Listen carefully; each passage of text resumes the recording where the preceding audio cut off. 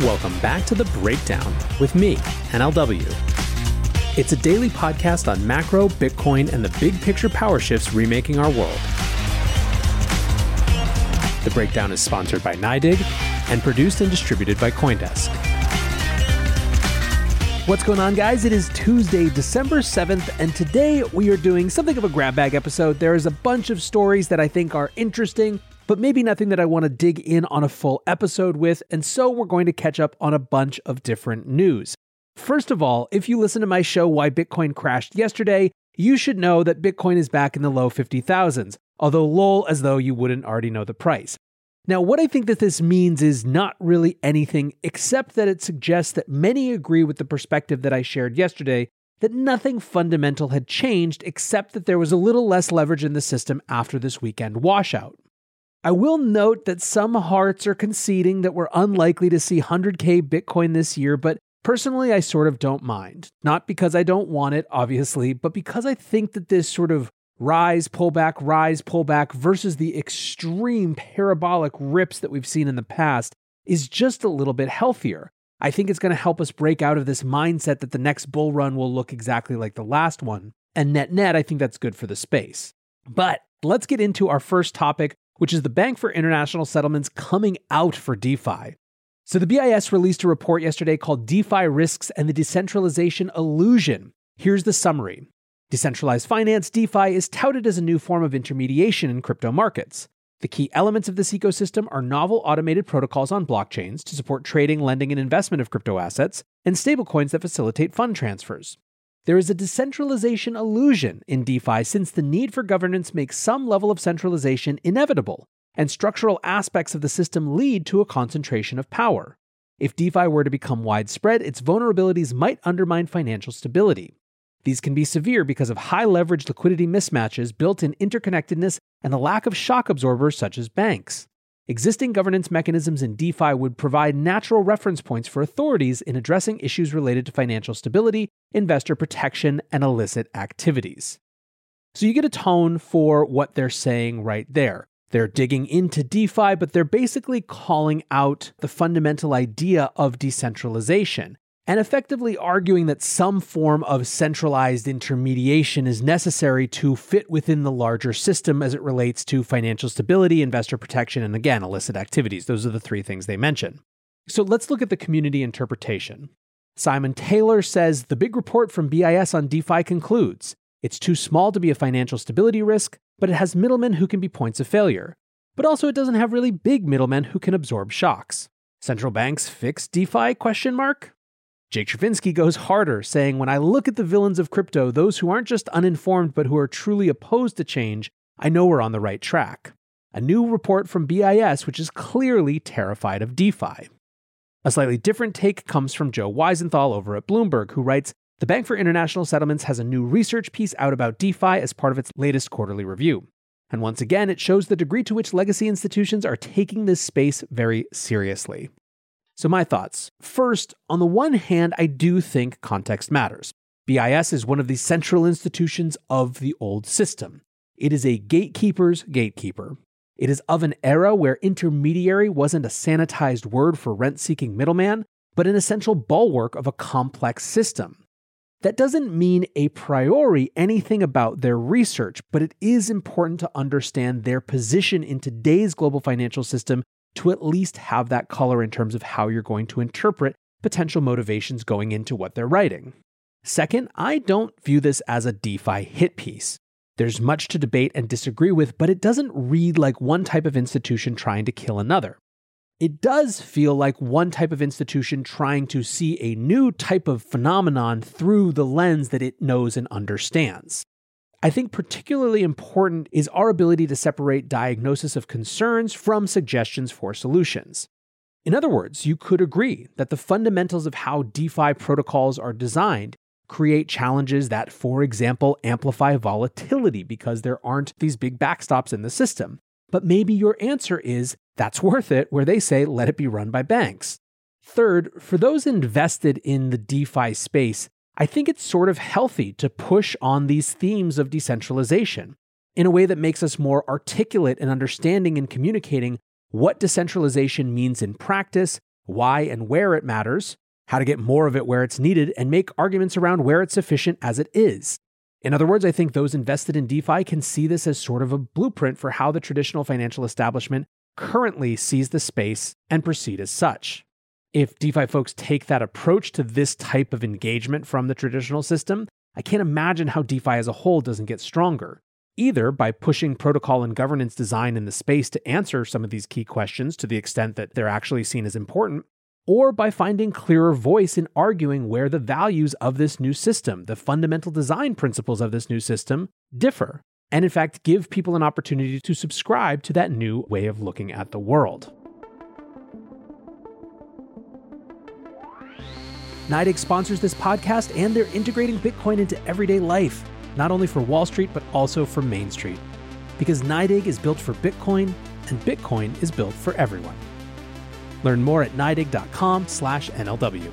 That's NYDIG.com/NLW. Next, a little combo cocktail of regulatory things. First, digital assets got a mention in a Biden administration report on, quote, strategy on countering corruption. The report said, quote, advances in digital technology have dramatically improved the efficiency, convenience, and reach of digital alternatives to cash, and accelerated the usage of and commercial trading in digital assets across the world. At the same time, digital assets have been used in support of a variety of illicit activities, including proliferation financing, ransomware attacks, human and narcotics trafficking, fraud, corruption, and sanctions evasion. So a little bit on the crypto is for criminals side, but it didn't go farther in terms of recommending courses of action. And I think even those who are rightly frustrated with the continuation of the crypto is for criminals narrative can countenance a report on these criminal areas saying, sure, we can figure out how to understand where digital assets' role in all of this is and how to make it better. Now over to Japan, where it seems that their FSA plans to introduce new legislation in 2022 with rules around stablecoins. The idea appears that it will only be banks and wire transfer companies that would be allowed to issue them. In addition, and this is a quote from Nikkei Asia, who had the first report on this, the FSA will also toughen regulations meant to prevent money laundering. Intermediaries like wallet providers involved in stablecoin transactions and management will be brought under the agency's oversight. They will also be required to meet obligations under Japan's law on preventing transfers of criminal proceeds, including verifying user identities and reporting suspicious transactions. Now, fascinatingly, Nikkei Asia's reporting on this brought the Evergrande Tether connection, a connection I will continue to remind you does not exist except in theory.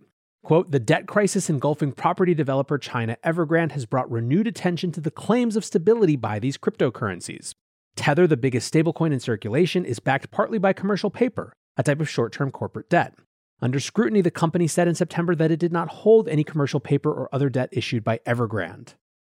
I think that it is a marker of how little trust there is in Tether specifically, that this narrative has got such traction. This, I will remind you, isn't some random Doomberg publication or something like that. This is the Nikkei Asia. Finally, it's worth noting that Japan's new approach seems definitely to be influenced by the President's Working Group report on stablecoins, which came out recently and said, quote, to address risks to stablecoin users and guard against stablecoin runs, legislation should require stablecoin issuers to be insured depository institutions, which are subject to appropriate supervision and regulation at the depository institution and the holding company level. Next, let's move over to the UK, where there's not direct regulatory news, but an interesting development. Remember how earlier in the year, the UK's FCA, the Financial Conduct Authority, effectively told Binance to take a hike? Well, this week, Binance CEO CZ told the Sunday Telegraph that Binance is working to become a registered crypto asset firm within the next 6 to 18 months there in the UK. He went on to say that they've hired, quote, a couple hundred compliance employees. I sort of think it's quite positive that exchanges are willing to put in the effort even with tough regulatory regimes. It reinforces the notion that it's more than just a game of global regulatory arbitrage. Finally, India. A Reuters piece is making massive headlines today saying, quote, proposed India bill banning crypto payments could mean jail for violations. The source here is a source and a summary of the bill seen by Reuters. And my feeling on this is that I've now shared reports that this is going to be a ban, reports that it isn't going to be a ban, reports that it is going to be a ban again, reports that it isn't going to be a ban, reports that it's going to lead to arrests, and frankly, I'm just calling BS.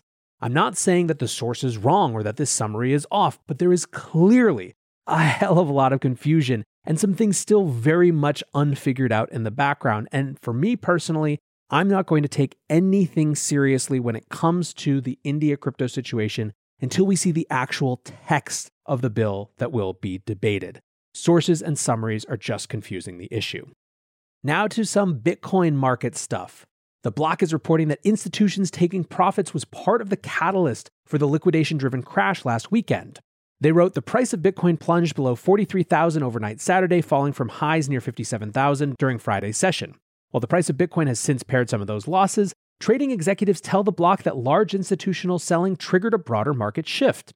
Specifically, one trading executive said that there appeared to be an institution that sold more than $500 million in Bitcoin on Friday morning.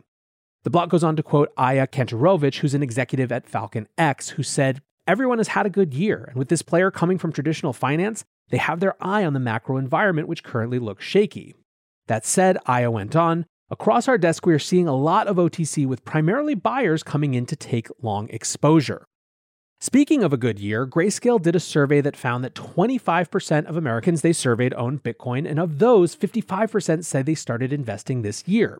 Now, all respondents in this survey were involved in investing with at least $10,000 in household investable assets and $50,000 in household income. 80% said they would be more likely to put money toward the asset class if a Bitcoin ETF existed, and there also was some show of shifting preferences in terms of how people interact with Bitcoin. In 2020, 75% said they preferred buying via exchange, while now almost 60% say they use a crypto buying app. Finally, are NFTs headed to Wall Street? That's the speculation after Brian Roberts, the former CFO for the last 7 years at Lyft, left to join OpenSea as the new chief financial officer. In an interview with Bloomberg, he said he voted with his feet and that, quote, I haven't been this excited about something in a very long time. It reminds me of 1995 eBay. Now, OpenSea is speculated to be out raising a current round, and reports are that it's seeking about $1 billion at a valuation that's higher than $12 billion. Still, the real focus of this news is the idea that this means that OpenSea is looking to go public. Bloomberg said that Roberts is, quote, known for shepherding Lyft through rapid growth to a successful IPO and adjusted profitability. Roberts, for his part, said, I've seen a lot of profit and loss statements, but never a P&L like this. When you have a company growing as fast as this one, you'd be foolish not to think about it going public. It would be well received in the public market given its growth. Now, the community has shared some pretty intense feelings about this possibility, and basically it comes down to a governance token versus an IPO. It seems many have wanted OpenSea to head into a deeper Web3 direction and decentralize itself through community ownership. For my part, I'm completely agnostic to whatever decision OpenSea wants to make and what is right for themselves, for their community, etc. What I think is notable is that this is now a conversation that companies will have more and more, a choice that they'll actually face. That alternative to a public market route through community-driven liquidity in the form of a governance token is a pretty monumental shift in corporate structure. I don't think that this will be the last example that we'll be discussing that choice being made and having pretty big significance for a company in this space. So as you can tell, tons going on, lots of exciting stuff in this world. I think more fireworks to come this week. But for now, I appreciate you listening. And until tomorrow, be safe and take care of each other. Peace.